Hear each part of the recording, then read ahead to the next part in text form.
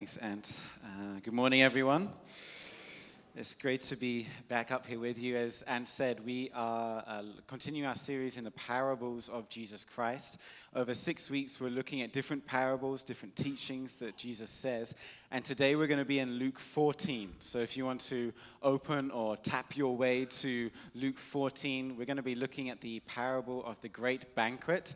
It will also come up on the screen, but it might be handy to have your Bible in front of you because unlike some of the other parables that we've been through, this parable is a story within a story within a story. This parable is a short story that Jesus tells amongst a story of Jesus being at a supper surrounded by Pharisees and people who are watching him and ready to test him, within the bigger story of Jesus is on his way to Jerusalem. And in Luke's account, it's important to know and understand everything that is going on when Jesus tells this parable. So hopefully you're there in Luke 14, and I'm going to read from verse 1, just verse 1 to give us some context, and then I'm going to jump to verse 15. Okay, so that's where we're going to be. The big idea of today, the big idea that Jesus is wanting to get across with his parable is he's talking about the kingdom of God. And his idea is that those people who think they are in the kingdom of God might find themselves outside of the kingdom. And those who are outside of the kingdom of God, Jesus is bringing right into the center of his kingdom. Those who are in might be out, and those who are out might be in. Jesus is turning the tables and helping the Jewish people that he's around to reimagine what his kingdom is actually all about. So I'm going to read, and then I'll pray for us again, and then we'll get going in this, okay? Luke 14, verse 1. One Sabbath, when he went to dine at the house of a ruler of the Pharisees, they were watching him carefully. Jumping to verse 15, he said also to the man who had, that's wrong. Verse 15, when one of those who was reclining at the table heard Jesus say these things, he said to him, "Blessed is everyone who will eat bread in the kingdom of God." But Jesus said to him, "A man once gave a great banquet." Sorry, I lost my place. A man once gave a great banquet and invited many people. And at the time of the banquet, he sent his servants to say to those who had been invited, "Come, for everything is now ready." But they all alike began to make excuses. The first said to him, "I have bought a field, and I must go and see it. Please have me excused." And another said to him, "I have bought 5 yoke of oxen, and I go to examine them. Please have me excused." And another said, "I have married a wife, and therefore I cannot come." Just aside, husbands, that's a terrible excuse. Please never use that ever. Okay, it's not going to go well for you. So these 3 excuses are here, and then we pick it up in verse 21. So the servant came and reported these things to his master.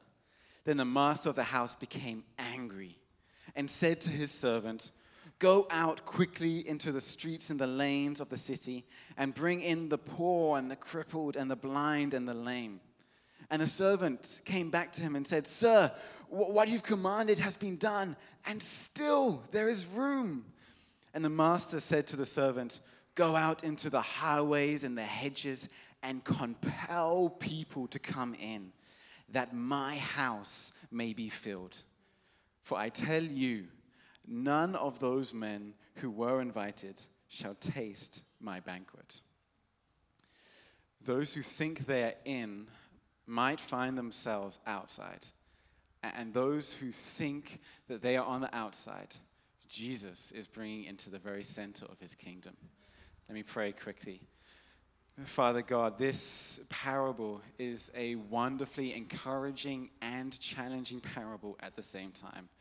And we don't want to run away from the challenges. We don't want to run away from the encouragements. We want to be open hearts and open ears. We want to absorb everything.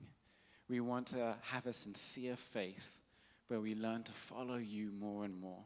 So come and show us the different things that are happening here. Come and expose to us. Come and challenge us. We want to grow and to love you more and more. Amen. Amen. If you are a visitor here this morning, or if you still feel new, or if you're still in a journey whereby you haven't put your faith in Jesus yet, but you're just trying to work out who he is to you and what are some of the things he says and does, can I suggest that this parable, and actually this chapter, is a great chapter to enter into your investigation of Jesus.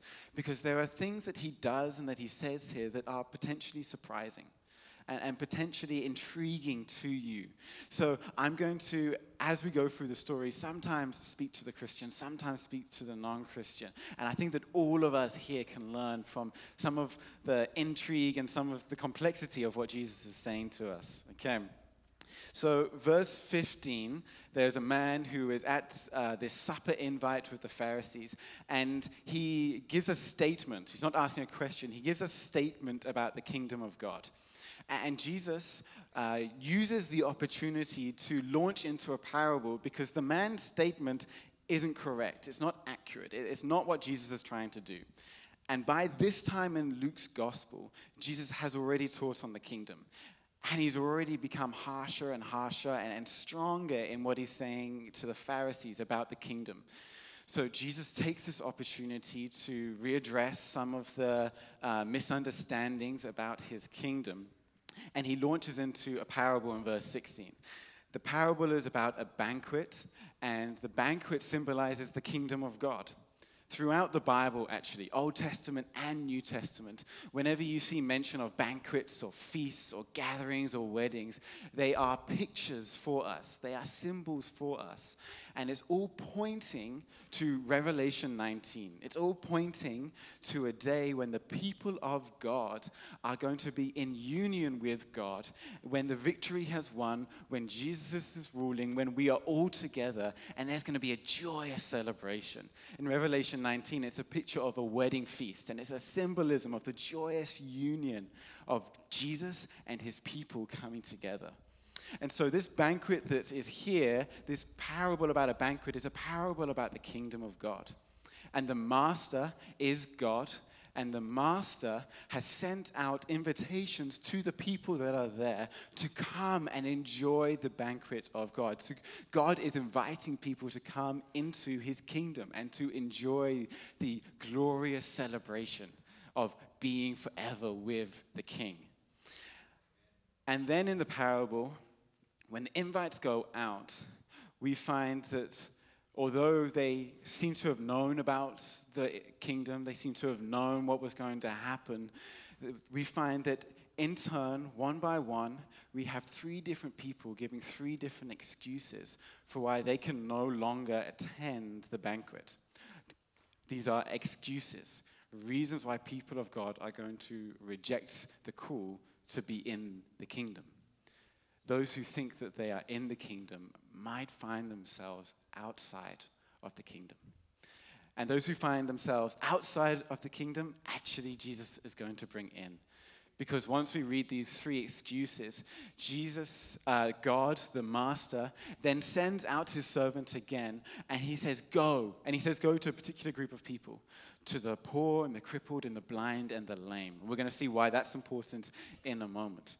And then there's still room in the house of God. And did you notice verse 23? God's desire is to fill his house.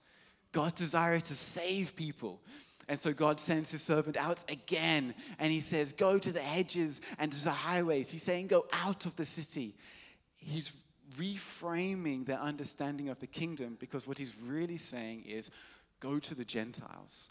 Go to everyone. The kingdom of God, the house is open for everyone who wants to participate. And so the parable that is there is meant to readdress some misunderstandings about the kingdom of God, but it's also meant to draw us in. You are, when you read this parable, meant to be drawn in to some of the different characters of the parable. It's one of the many reasons why Jesus tells so many parables, because he can just give a teaching and it can just be knowledge.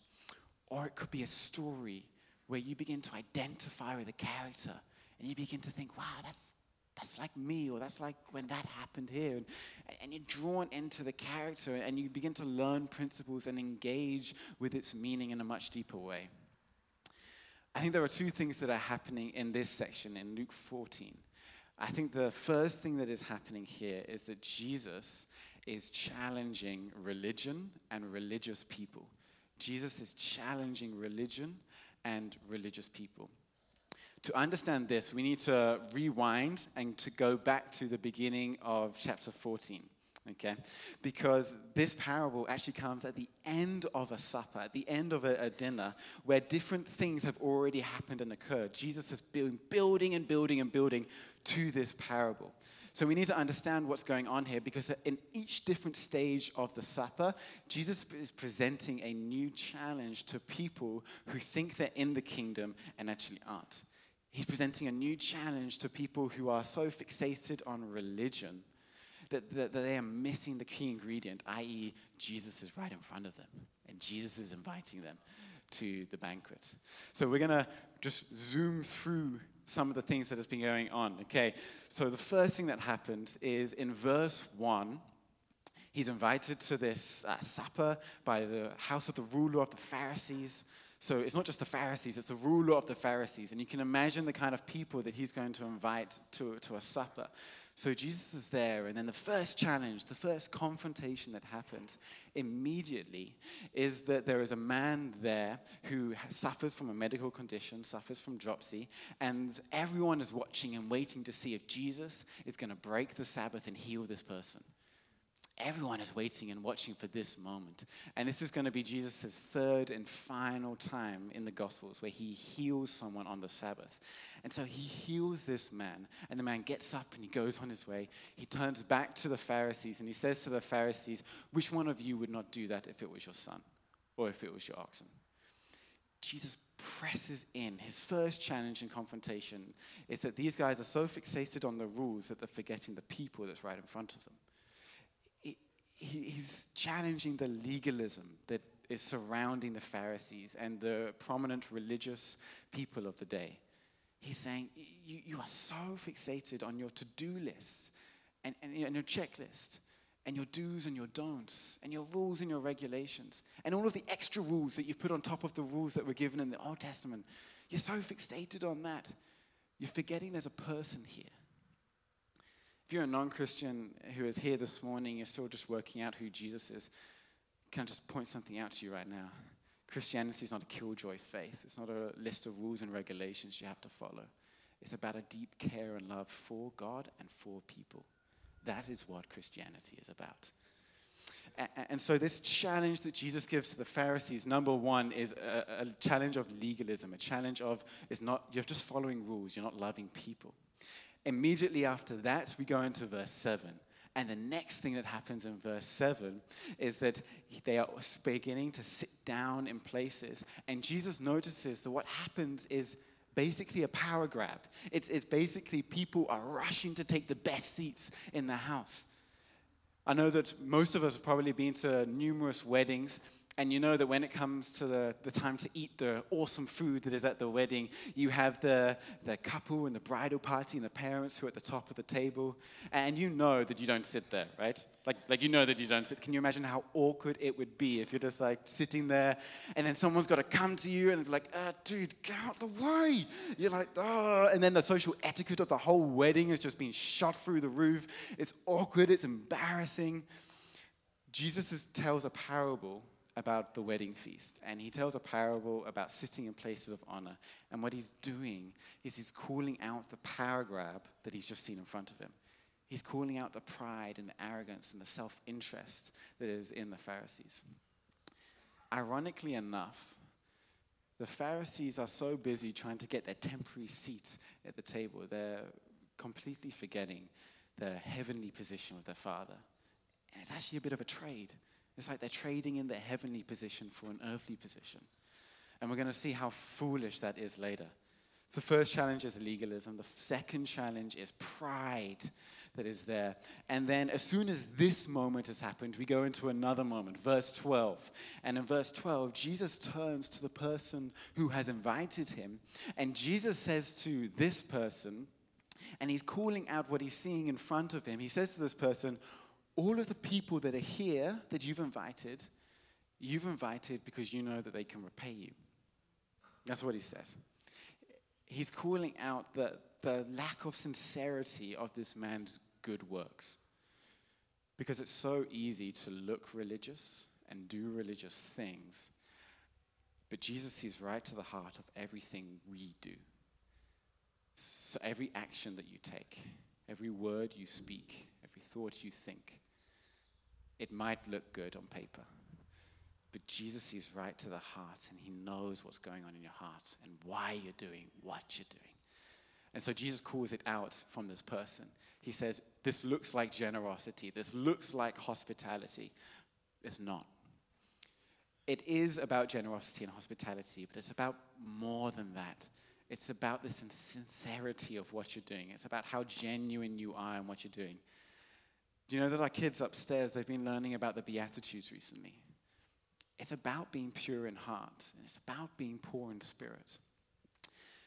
Paul was a church mentor, church planter. He wrote to a young guy, Timothy, rising through the ranks, wanting to take over a church area and be a big influence in the kingdom. Paul writes to Timothy, the aim of your charge is love that comes from a pure heart, a clear conscience, and a sincere faith. That is what Jesus is calling out with this guy. And he calls it out by listing 4 different people: the poor, the crippled, the blind, the lame. I think we've heard these 4 before, right?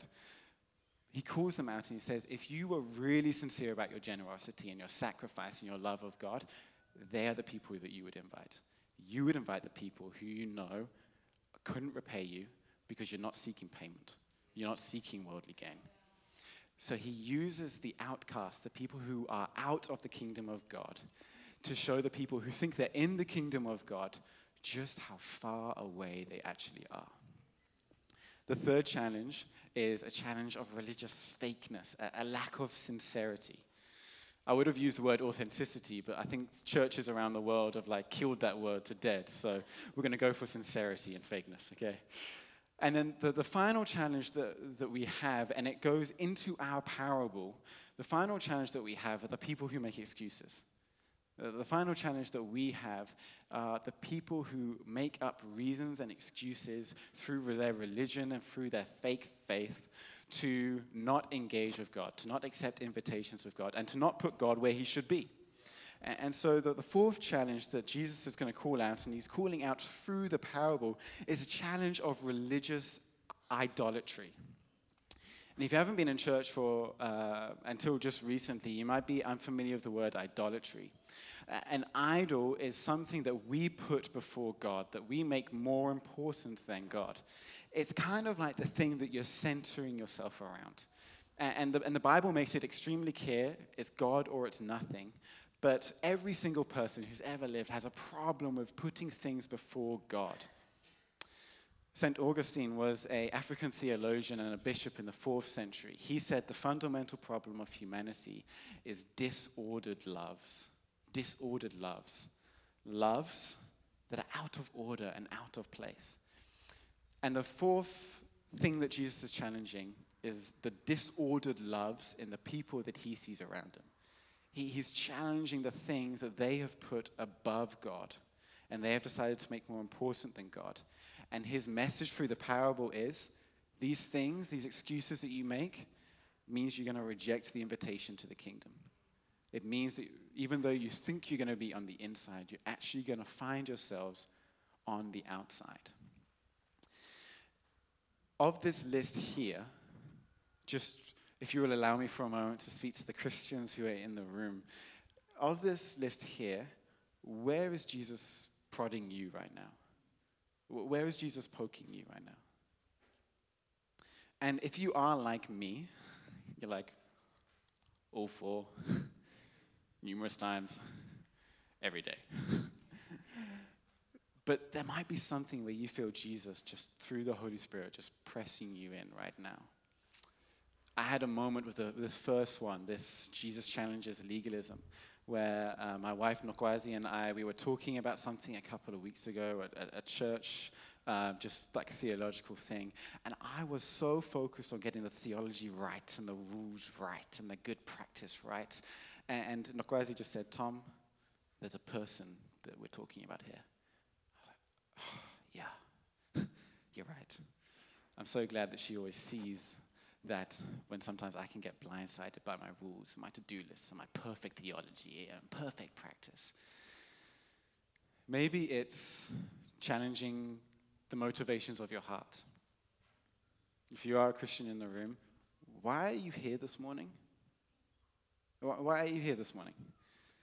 Why were you in your community group last week or this coming week? Why did you pick up the Bible the last time you picked up your Bible? Because all of those things are great, and all of those things we should do. But all of those things, Jesus is more concerned about your heart. He's more concerned about your motivations. He's more concerned about your sincere faith. So do an audit. Where is Jesus pressing you? To the people in the room who are still working out who Jesus is and still trying to figure out for yourselves, what are some of the things he's saying? What is he like? Sometimes Christians can paint a bad picture of Jesus.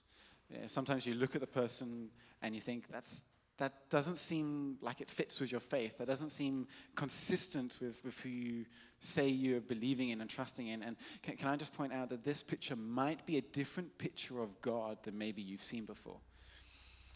Jesus cares more about people than he cares about rules. Jesus cares more about humility than he does about pride. Jesus cares more about sincerity than he does about self-gain, self-exaltation, and just trying to work your way through religious good works.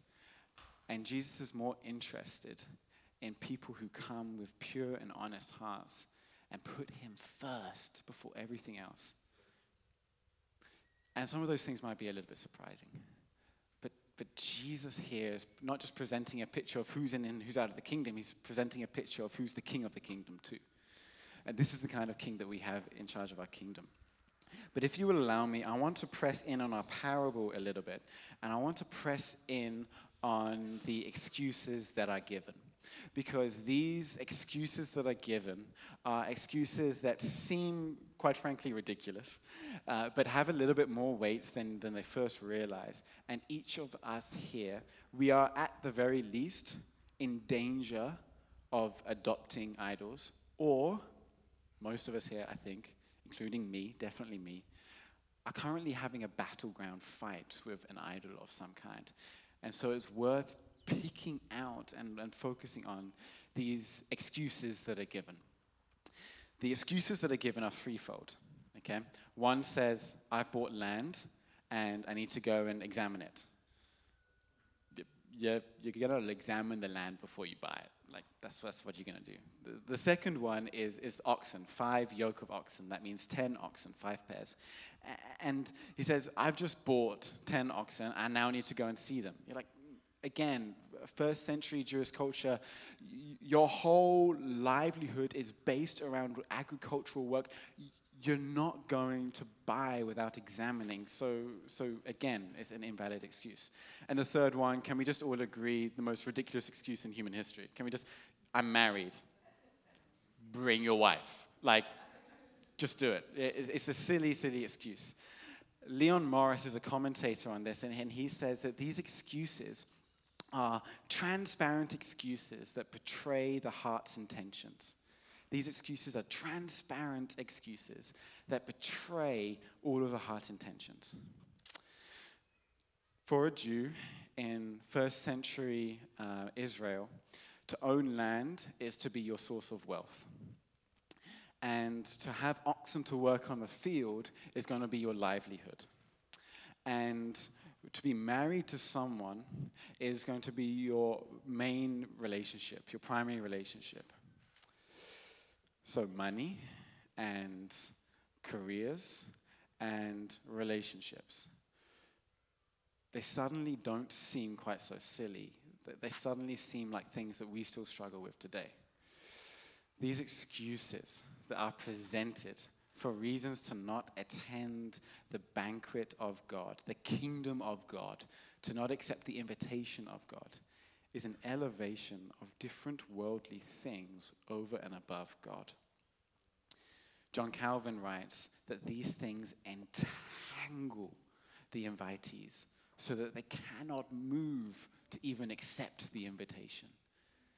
They are worldly entanglements, worldly concerns, the things of this world that we give ourselves to and that we're a part of. But if we're not careful, it's going to become a distorted love and it's going to become the main thing. And suddenly we're going to realize we can't even get to the invitation because we're so entangled by the things that we are wrapped around.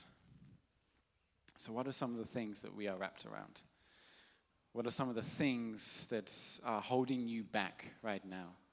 What are some of the excuses or the reasons or the idols that are stopping us from accepting the gracious invitation of God? Do you notice the banquet isn't a bring and buy?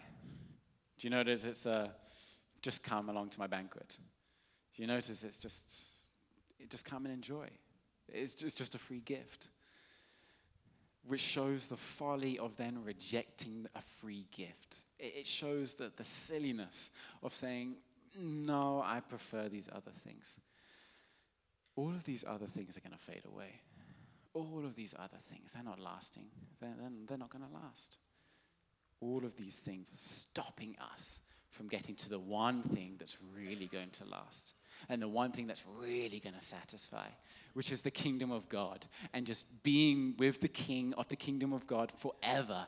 And the Revelation 19 picture of just a joyous, beautiful celebration full of glory with everyone around. And finally, we get to see the majesty of Jesus, like eyeball to eyeball. We get to see his glory and his power and his worth. We get to realize, oh, I knew he was worthy, but I never knew he was that worthy of all my love and all my devotion and all of my praise. And we're going to be there forever with him. All we have to do is accept the invitation. All we have to do is make sure that we're not getting entangled by things that are going to fade away and not satisfy us anyway. So what are some of the excuses that you have right now?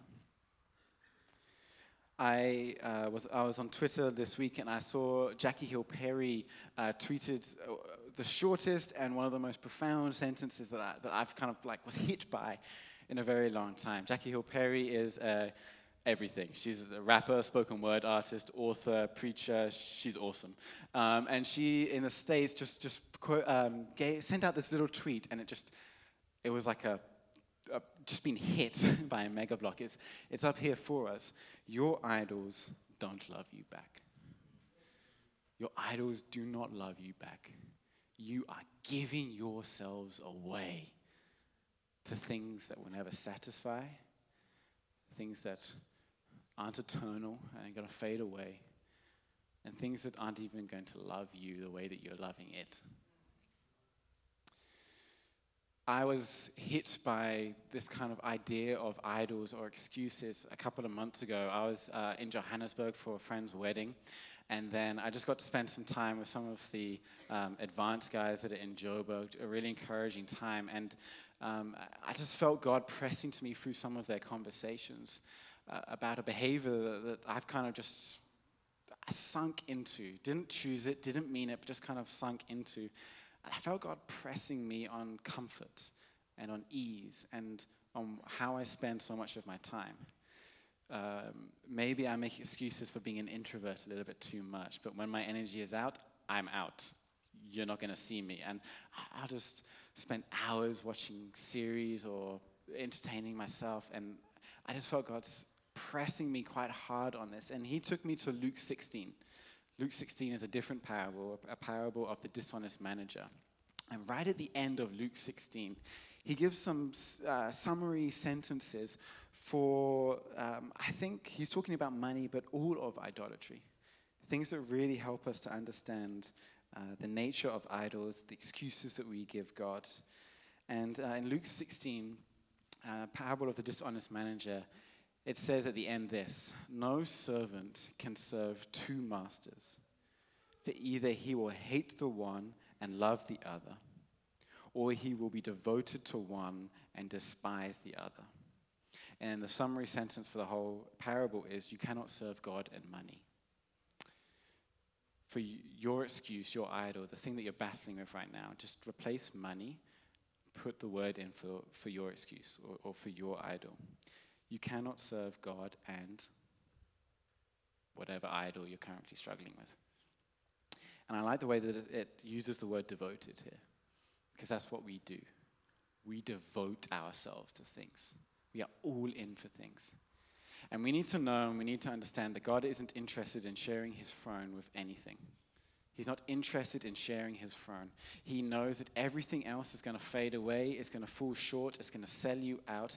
God is on his throne. He must be the first in our lives. Where are the idols that are in your lives, that are in our lives, that are entangling us with things that are going to stop us from accepting the invitation to the kingdom of God? You cannot serve God and something else. The story, the parable, doesn't actually end there. The majority of the time, Jesus, in the parable and in the whole story of Luke 14, the majority of the time he's focused on challenging religion, challenging religious people, challenging people who think they are in but are actually out. But he ends the story with a beautiful ray of hope when he says that those who are outside the kingdom are the people that God is going to bring into the kingdom.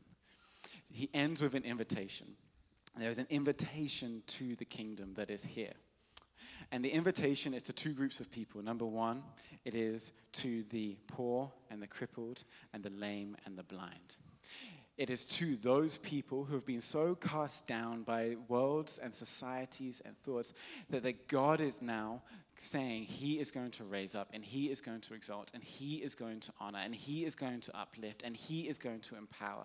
He is centering people who have been pushed away and put to the margins for too long. He is going to say, these are the people that I am interested in. And you know, these people are real physical people. They're in our congregation. There are some of us who are here. The poor, the crippled, the lame, and the blind. Real physical people that Jesus has a real interest in saying, no.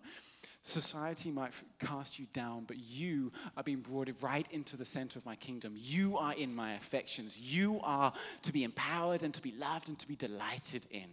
That is what God is saying. And he's saying something else about this group too. C.S. Lewis says, God gives only when he sees empty hands. God gives only when he sees empty hands. And these people know what it's like to come before God and say, I haven't got anything to offer. They are people who know what it is like to say, I can clearly acknowledge my dependence on you. I have no self-sufficiency. There's no pride that I have. Empty hands and humble hearts, bended knees, eyes that are lifted up. They are the poor in spirit and the pure in heart, like the Beatitudes say. They are the people who aren't going to justify the necessity of their inclusion based on their moral performance, on their good works that they have done, on how well they speak or how well they work. They are people who are going to come humbly and honestly before the Lord and say, I've got nothing but filthy rags, but you've got a robe of righteousness for me. And he's going to invite someone else too. He's going to say, in the parable of the master, go to the highways and go to the hedges. He's going to say, go outside of the city. And Jesus finishes Luke 13 with a lament over a city, with a lament, an angry, anguished, emotionally distraught lament over Jerusalem and the sin and the idolatry and the unfaithfulness that is found in Jerusalem. And now he is saying, servant, go outside of the city. He's saying, look beyond the religious people. In the context of where we are in Israel's history, he's saying, my kingdom is for the Gentiles too. For us in our context, he's saying, the kingdom of God is open to anyone who is willing to accept the invitation. So there's nothing that can disqualify you. And there are no entry requirements that are here. And this king of the kingdom might look a little bit different to how you thought he did. But everyone in this room, the person who is here and hasn't yet decided to put their faith in Jesus, the invitation is for you, and you don't need to bring anything to the banquet. It is a free gift of God that no one may boast. Is God calling you this morning? Is God offering you a free invitation? Is he saying you can come with no entry requirements? Is he saying to you that it's time to stop being on the outside? It's time to come into the center of the kingdom with me. Let's close our eyes for a moment. I think there are two things Jesus is doing with us right now. He has challenged and poked and prodded his way to the very center of the hearts of the religious. And he's challenging some of us now. Do not get caught out on the outside when there is a free invitation to come in. Do not get entangled by things that won't last, that things don't love you back, by things that can never satisfy. Get caught up in the wonder and the grace of God for you. And for some of us, there's an invitation this morning. There is an invitation to a king that you didn't know he was like how he is, to a kingdom that seems so different than what you imagined. There is an invitation for you this morning to accept the free gift, to be saved of your sins, have them forgiven and be done, and to come into a forever perfect, holy, fully satisfying union with him, to enjoy the wedding feast of Revelation 19. While all of our eyes are closed, is anyone in the room who you feel like you would like to accept the invitation this morning?